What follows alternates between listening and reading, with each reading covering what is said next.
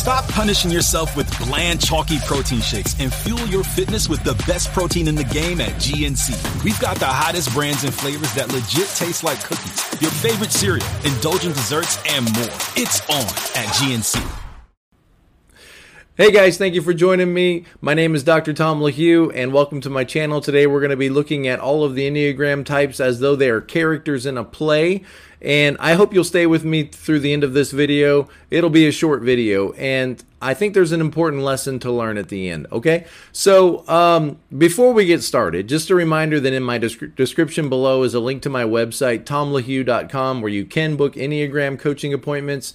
Also, there is a tab at the top of my webpage for certificate programs. If you're interested in becoming an Enneagram coach, relationship coach, and I have a new class coming out in October on the Enneagram and the Christian life.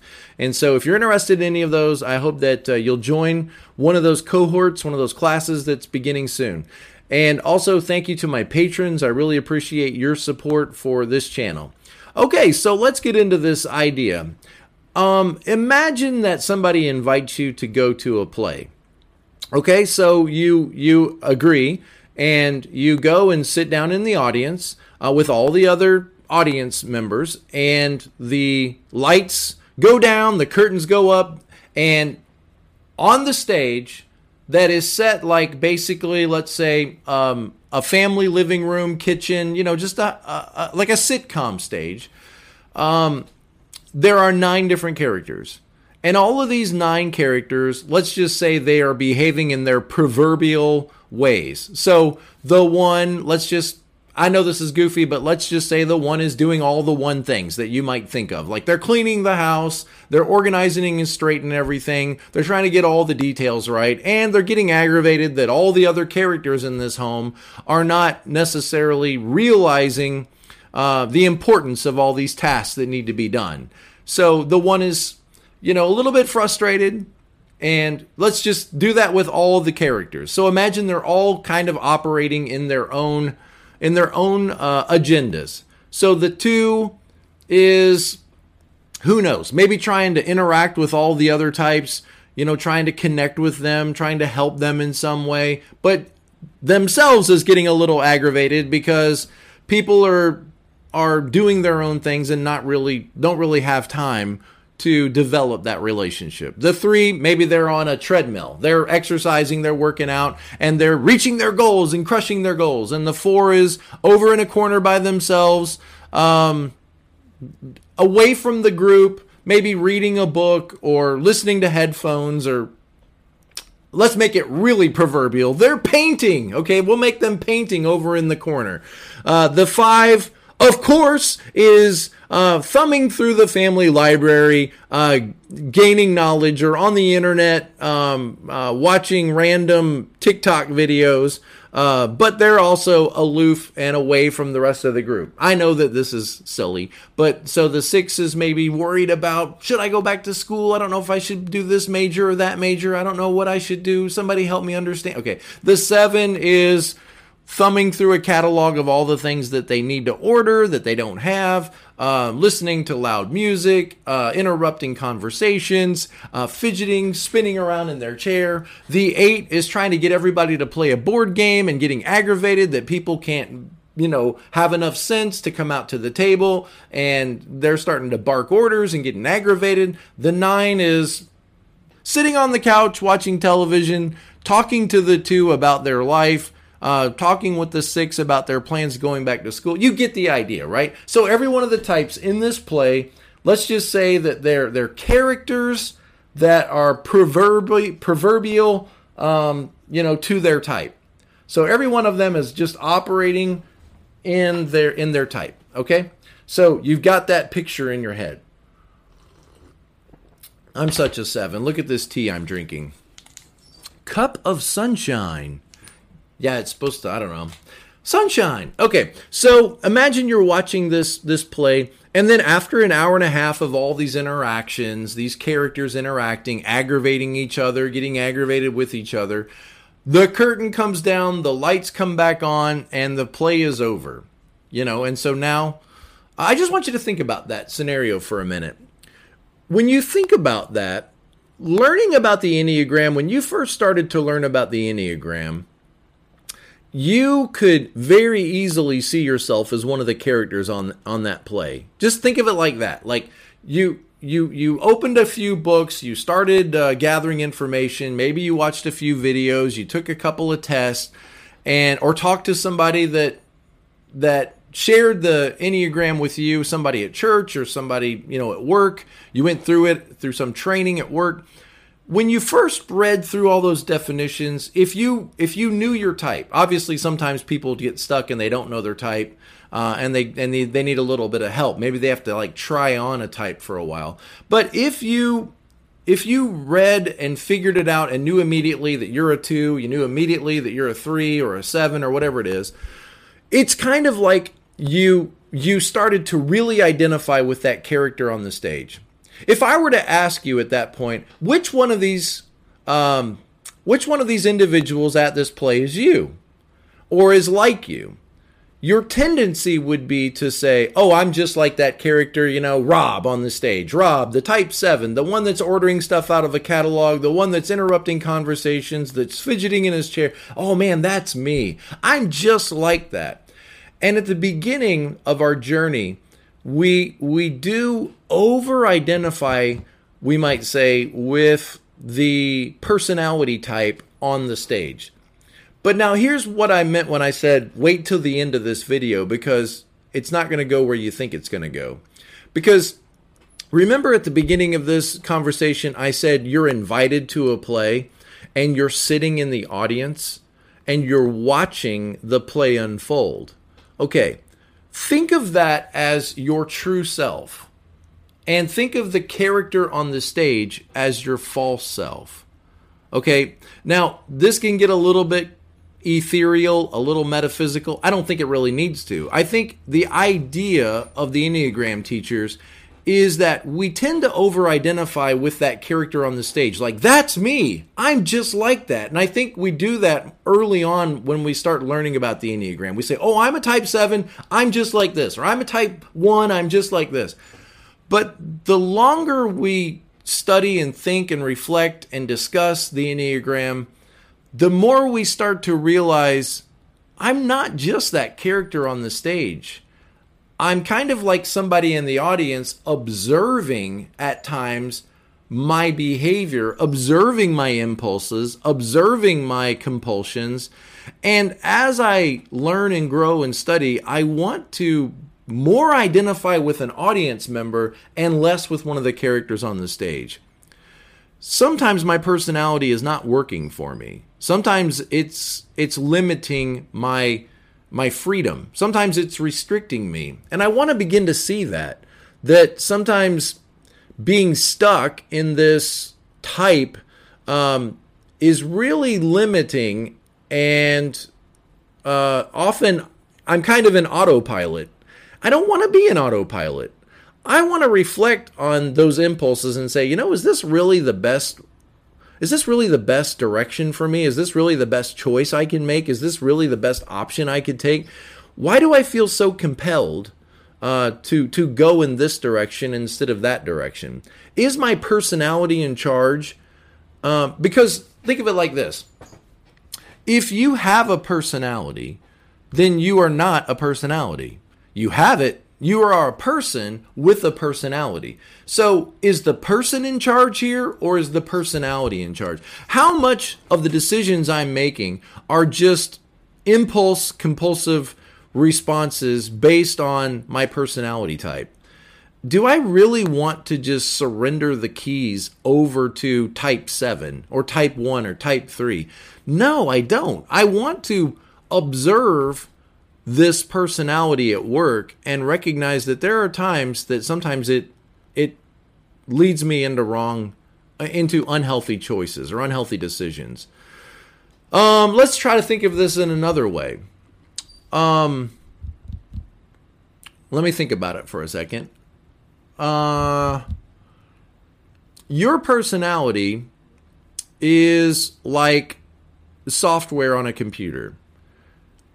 If that's true, and I'm running 7 software and you're running 3 software, we're going to see the world very differently because of that personality type that's running the computer. What do we have in common, you and I? We're both computers. We may not have the same software operating system, but we are both computers. And this is kind of the idea, is that, am I over-identifying with the software when I should maybe identify more with the computer? That's what we have in common, is we're both persons with personalities, but we're more than our personalities. Sometimes our personalities are telling us this is good and this is bad. We should avoid this bad thing and move toward this good thing. When oftentimes what our personality is telling us is bad isn't necessarily always true. Think of Adam and Eve in the garden, right? If they eat from the tree of the knowledge of good and evil, what was that? They wanted to know for themselves, and they wanted to be able to say for themselves, this is good and this is bad. And we kind of keep doing that. Like as a 7, let's see if I can make sense of this from a 7's point of view. As a 7, moving toward excitement, moving toward adventure, moving toward more options, that feels like the good. Being stuck in things that are boring, being stuck in painful moments, being stuck in sadness, that feels like things that are bad. So, from type 7's tree of knowledge of good and evil, moving toward adventure, moving toward excitement, that's always good. Moving toward sadness, moving toward darkness, moving toward less options, that's always bad. So my personality wants to control my life and move me in those directions. The problem is sometimes moving toward excitement and adventure might move me away from things that I love most. Like, I'm sorry, family, I've got to go follow my passion, and I've got to spend the money, and I've got to leave you to go do what is exciting and what is more adventurous. But at the end of the day, if you were to ask me, Tom, what do you value most? I would say, of course I value my family the most. All right, well then why are you leaving them behind and going toward adventure? Well, my personality is telling me that's the best option. And it tells me to move away from evil and sadness. But that's not always a good option. I mean, that's not always the right thing. That's not always the best or healthiest thing for us to do. It's important for 7s to be able to slow down and work through the boredom and work through the option and, be in control of their attention rather than, well, I can't help it. This is boring. I've got to escape. Well, why can't I learn to just accept boredom? And why can't I accept that sometimes less is actually more? For example, imagine you had 10 different fragrances to choose from on your shelf. That's the way a 7 would want it. 10 different fragrances. I got lots of options. I got one for the daytime, one for night, one for cold weather, one for the summer. Oh, I love all these options. But you might never really develop a relationship with any one of these fragrances because you just rotate through them so quickly that none of them are really all that meaningful for you. In other words, you think as a 7, the best experience is more options. But what about the person who has one fragrance and loves it and is identified with it, and it becomes a part of them? It becomes a part of who they are, their identity. They have a completely different experience with fragrance than a sampler, a 7 who's a sampler. And of course, a 7 would think that they're having the best experience because they're sampling all of them and they have more options and they have one for this and one for that and one for this, and their focus is on the next one that they're going to buy. But do they really have a better experience at the end of the day than the person who has one that they love? So sometimes my personality is getting in the way of my best life. Now, we could do that for every type. Maybe we should. Maybe we'll make this a long video. Well, if you've watched this far, you'll probably keep watching. So we'll just make this a longer video. So type 1, for example. Type 1 is moving away from anything that they would consider, that they would perceive, or that others would perceive as bad or wrong or lazy or uncommitted. And they're like, wow, I can't be a part of that. Their personality is telling them, move away from those things. The tree of the knowledge of good and evil for you is all things like that must be avoided. Don't put your name on anything that's not 100%. Don't associate with those people that don't care, that don't want to do their best, that won't step up, that won't be responsible. And it's telling them, move toward all things good, all things right, all things responsible. And, that personality is awesome. I have all the respect in the world for type 1s. They make great leaders, managers. You can trust them with with making things better. Here's the keys to my store. Please go manage it. And they're going to make it better. Their personality is telling them, move away from the bad, move away from the slackers, move away from the lazy, and move toward responsibility, right, do the right thing, be responsible, step up to the plate. Your word is your bond. Okay. And that works for the type 1 most of the time. But what if they've overcommitted themselves? I mean, what if they can't be happy when things aren't perfect? What if their family's not perfect? What if their kids, don't do well in school? Are you then embarrassed to be associated with these slackers? Sometimes just recognize that our personality is sometimes making our life difficult, because now I can't be satisfied with just okay. I can't be satisfied with, we really tried hard. We gave it a best shot, but it wasn't perfect. It could have been better. We should have started earlier. We should have woke up sooner. You could become a little bit of a tyrant and hard to live with. Okay, type 2, moving away from anything that might be perceived as unpleasing, moving away from anything that might be embarrassing or shameful, moving away from anything that might humiliate you. And you can become very guarded, very, protective, moving toward being pleasing and being helpful and being kind and being caring. Obviously, it's much more pleasing to most people if you're kind and caring than if you're aloof and withdrawn. But sometimes this could become a problem because maybe you offer help to people that aren't safe. Maybe you offer help to people that don't appreciate your help, and then you get aggravated, and then you get upset. And this person that is ordinarily so loving and so gracious and so kind of now settles to being addicted to being needed by others, feeling important because they're needed, and then being resentful when other people don't appreciate them at the level they feel that they deserve. And it can end up sabotaging the very relationships that you hope to develop. So your personality is in charge here, telling you people aren't connecting with you like they should. People aren't valuing you like you should. You've given all this energy and all this time and all this effort, and they're not responding to you at the level that you deserve. You should be upset with them. And your personality is saying, I know what's good and I know what's evil. What if you could take a step back from the stage? You see, what if you could take a step back from the stage and sit in the audience for a moment and watch yourself and say, why does that aggravate me so much? Why do I have the tendency to wonder if people are loving me well? Or as a type 1, why do I get so frustrated when things don't work out the way, or when I don't accomplish all that I hope to have accomplished? Why do I get so irritated and so frustrated when other people don't take responsibility? It sometimes keeps me from having a good relationship with them. The very thing that you want. You would say, if somebody asked you, do you want to have a great marriage? Do you want to have a great family? Do you want to relate well to others? Yes, yes, yes. Okay, well then why are you so angry, so upset, so hurt, so sullen, so withdrawn away from the people that you love? Because they didn't do good. They didn't do right. They weren't loving me like I deserve to be loved. Your personality is telling you those people need to pay for what they've done. Look at, instead of loving people and instead of being good, look how judgmental and critical and harsh your personality has turned against them. So what if you could be in the audience observing that and say, wow, I don't really want that. I don't really want to be that critical and harsh. I don't really want to be that hurt and upset and frustrated and angry. Okay, type 3.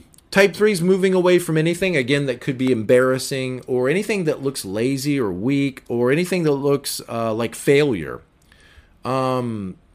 threes want to be lions. They don't want to be sheep. They want to show up early and do whatever it takes to win, to accomplish, to achieve, to be effective. They don't want to be ineffective. And so this desire to believe that I am effective and that I am productive and that I am successful and that I am pushing myself and accomplishing so much and living the best life I can and giving the best life to my family I can, I could become addicted to that to the point that maybe I shade away the edges of truth and sometimes become deceitful to others. And I don't always own the complete truth because that might make me look bad. That might make me look like, less than stellar. But if I can't accept failures as part of this life, if I have to run away from failures, you see them running toward success, but what are the threes running away from? The feeling that I might be a failure. But we're all at times going to fail. We're all at times not going to reach the goals that we set. That's normal. That's a part of life. Maybe your personality sometimes is overreacting, like overly afraid of failure. What if you could embrace failure? What if you could see failure as a normal, natural part of learning, of even being successful, is that you've got to go through failure at times. Not everything is going to work. Not every plan is going to work, no matter how disciplined or how, maybe you're not always going to be the most pleasing or the most charming. Okay. So type 4, moving away from anything that's normal, anything that's common, anything that is passé, or pedestrian. That's a good word. Anything that's pedestrian, anything that's normal. Afraid that underneath I might just be a little brown mouse. Oh, like everybody else. I can't accept that. And so the 4 becomes very unique and very special and very original and working really hard to differentiate themselves away from the group. And then after they've differentiated themselves away from the group so much, of course, what are they going to feel? Misunderstood, because people are looking at them like, wow, how long did you spend looking in the mirror to get that look? I just couldn't care that much. How could you care so much to spend so long on getting your hair and your makeup and your clothing to look that unique? Why would you care that much? What is it you're trying to communicate to the rest of us? Am I supposed to stop and stare and look at you, or am I supposed to ignore it like nothing's different? I mean, I don't know how I'm supposed to respond. And of course, what's the 4 going to feel? They're going to feel like they're misunderstood or they're being judged by others. Maybe sometimes your personality, the character on the stage, if you could sit in the audience, you might realize that this character is sometimes getting themselves into jams with people.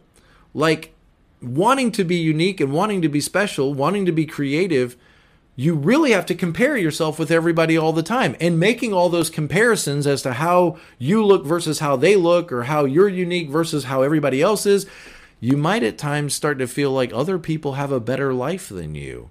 You might at times start to feel envious. Like, I wish I could just be like them and just be okay being one of those people and not... You might start to give in to envy, of feeling like they have it better than you and you have it more difficult than them. And what if you could take a step back into the audience and just see this character and say, why am I so compelled all the time?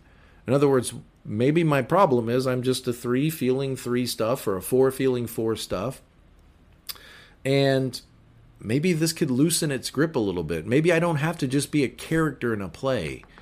Maybe I could make some other choices here that would be more in line with what I really want in life. And maybe sometimes these compulsions that seem so good versus evil to me, being normal is evil, being unique is good. Well, Mexican food is now quite normal. and it's really good. So sometimes normal is very good. Levi's jeans are very normal and very good. Asics shoes are very normal, very good. Black t-shirts, very normal and very good. So sometimes this despising of normal and ordinary isn't always in my best interest. I hope it's clicking with you. I hope that this is clicking with you. If you're interested in this type of subject, the Enneagram and the Christian life, that course I'm putting together is going to deal with a lot of this kind of thing. So if you want to go deeper, and I'm not going deeper in, just a spiritual sense, but in a profoundly Christian. So you need to understand that, that this is from a Christian worldview. But it's going to deal with a lot more spiritual aspects of the Enneagram like this. Okay, this understanding of self, the true self versus the false self, or the who I really am, the person versus the personality, the character on the stage versus the person in the audience, the director, we might say, in the audience. More sunshine tea. Sunshine. I want to put if I did any editing, I would put a sun glow behind me. All right. The 5.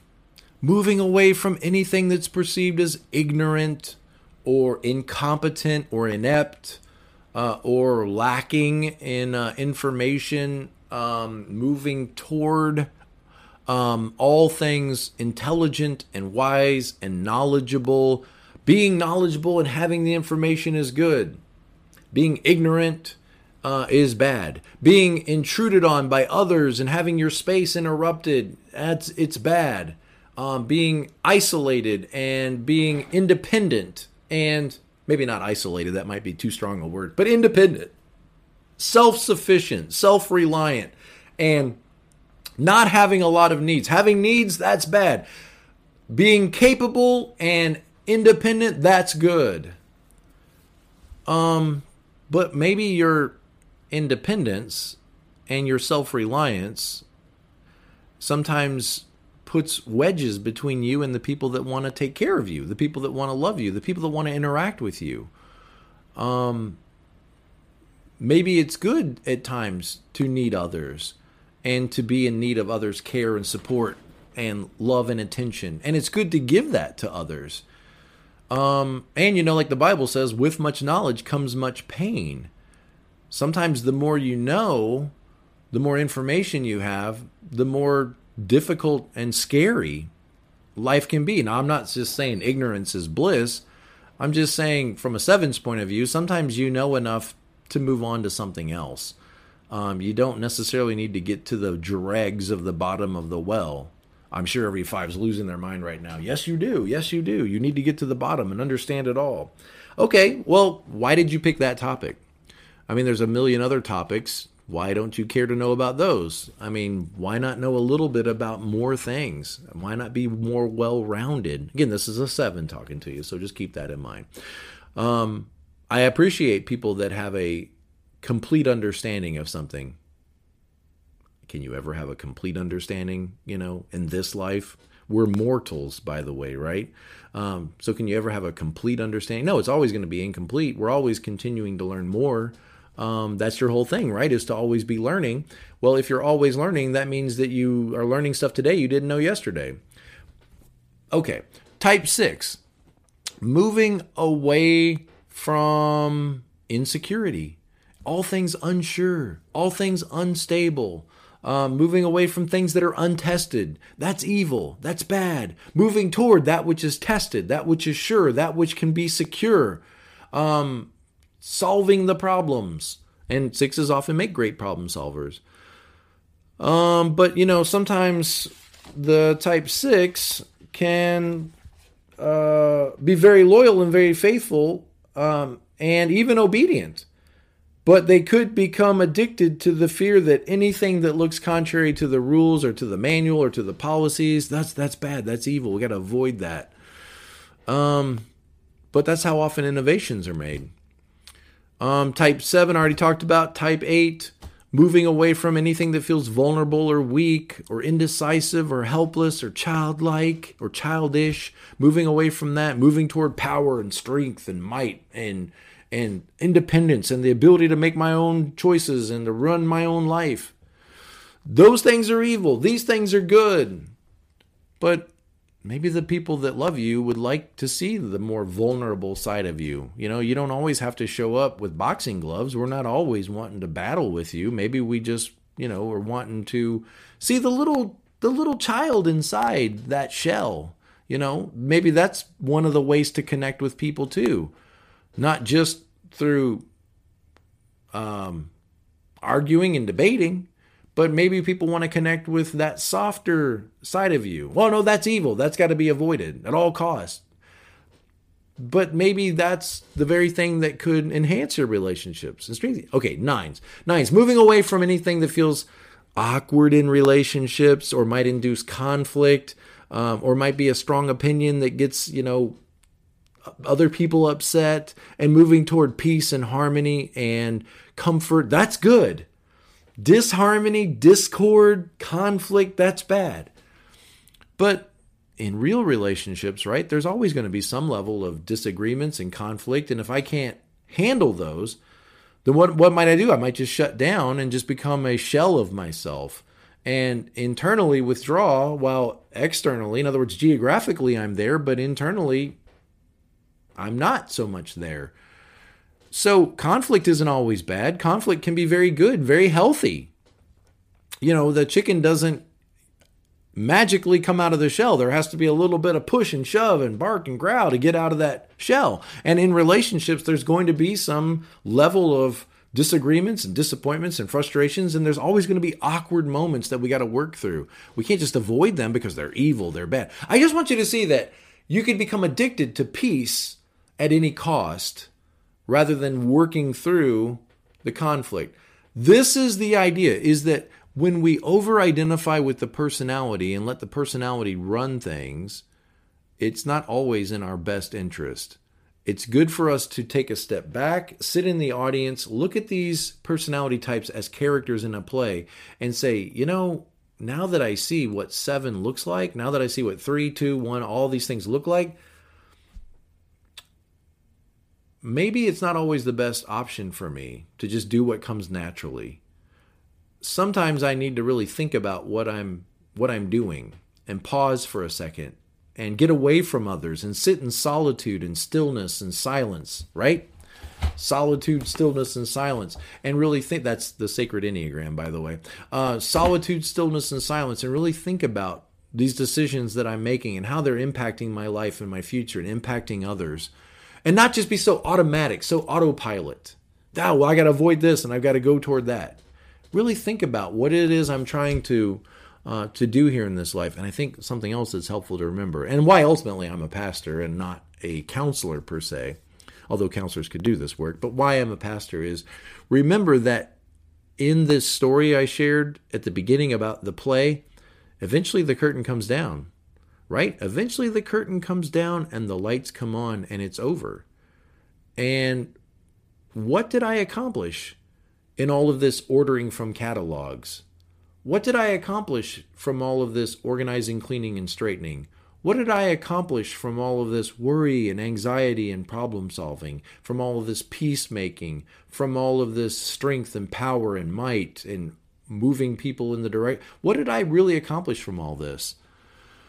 And that's where I think ultimately the Enneagram kind of moves us in a spiritual direction, like, there must be more. Okay, thank you guys. Blessings. Have a great day. And as always, be present to life. Thank you guys.